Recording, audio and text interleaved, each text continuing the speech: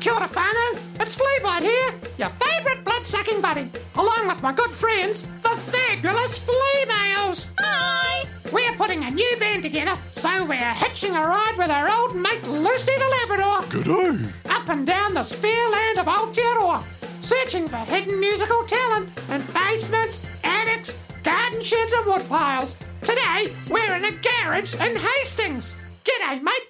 Tell us a little bit about yourself, would you? Kia ora, my name is Marama. I'm a weta, a tree weta to be exact. There are around 70 species of the family here in Aotearoa, but I guess the most well-known would be myself. Then there's the cave weta, the ground weta and the bed weta. Nah, there's no bed weta. That's just a joke we have around here. It's a good one. So tell us about your living quarters here, Marama. I live with a family in an old wine box inside a garage filled with kids' books, garden tools, a cricket set and a few mountain bikes.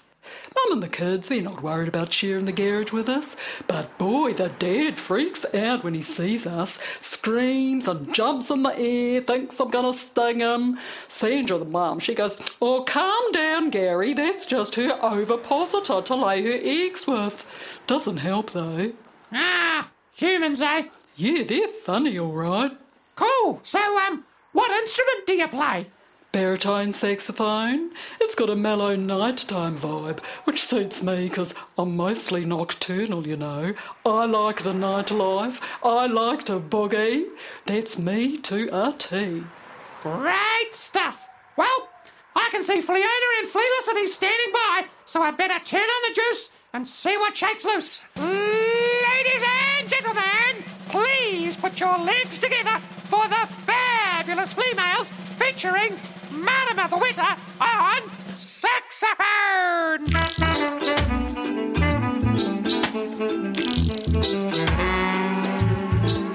Make it better with a weta.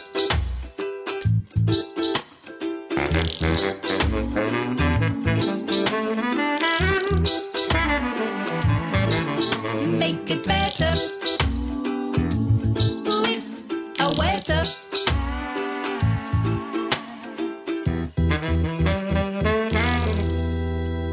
Sounds great! Nice! Oh, cheer.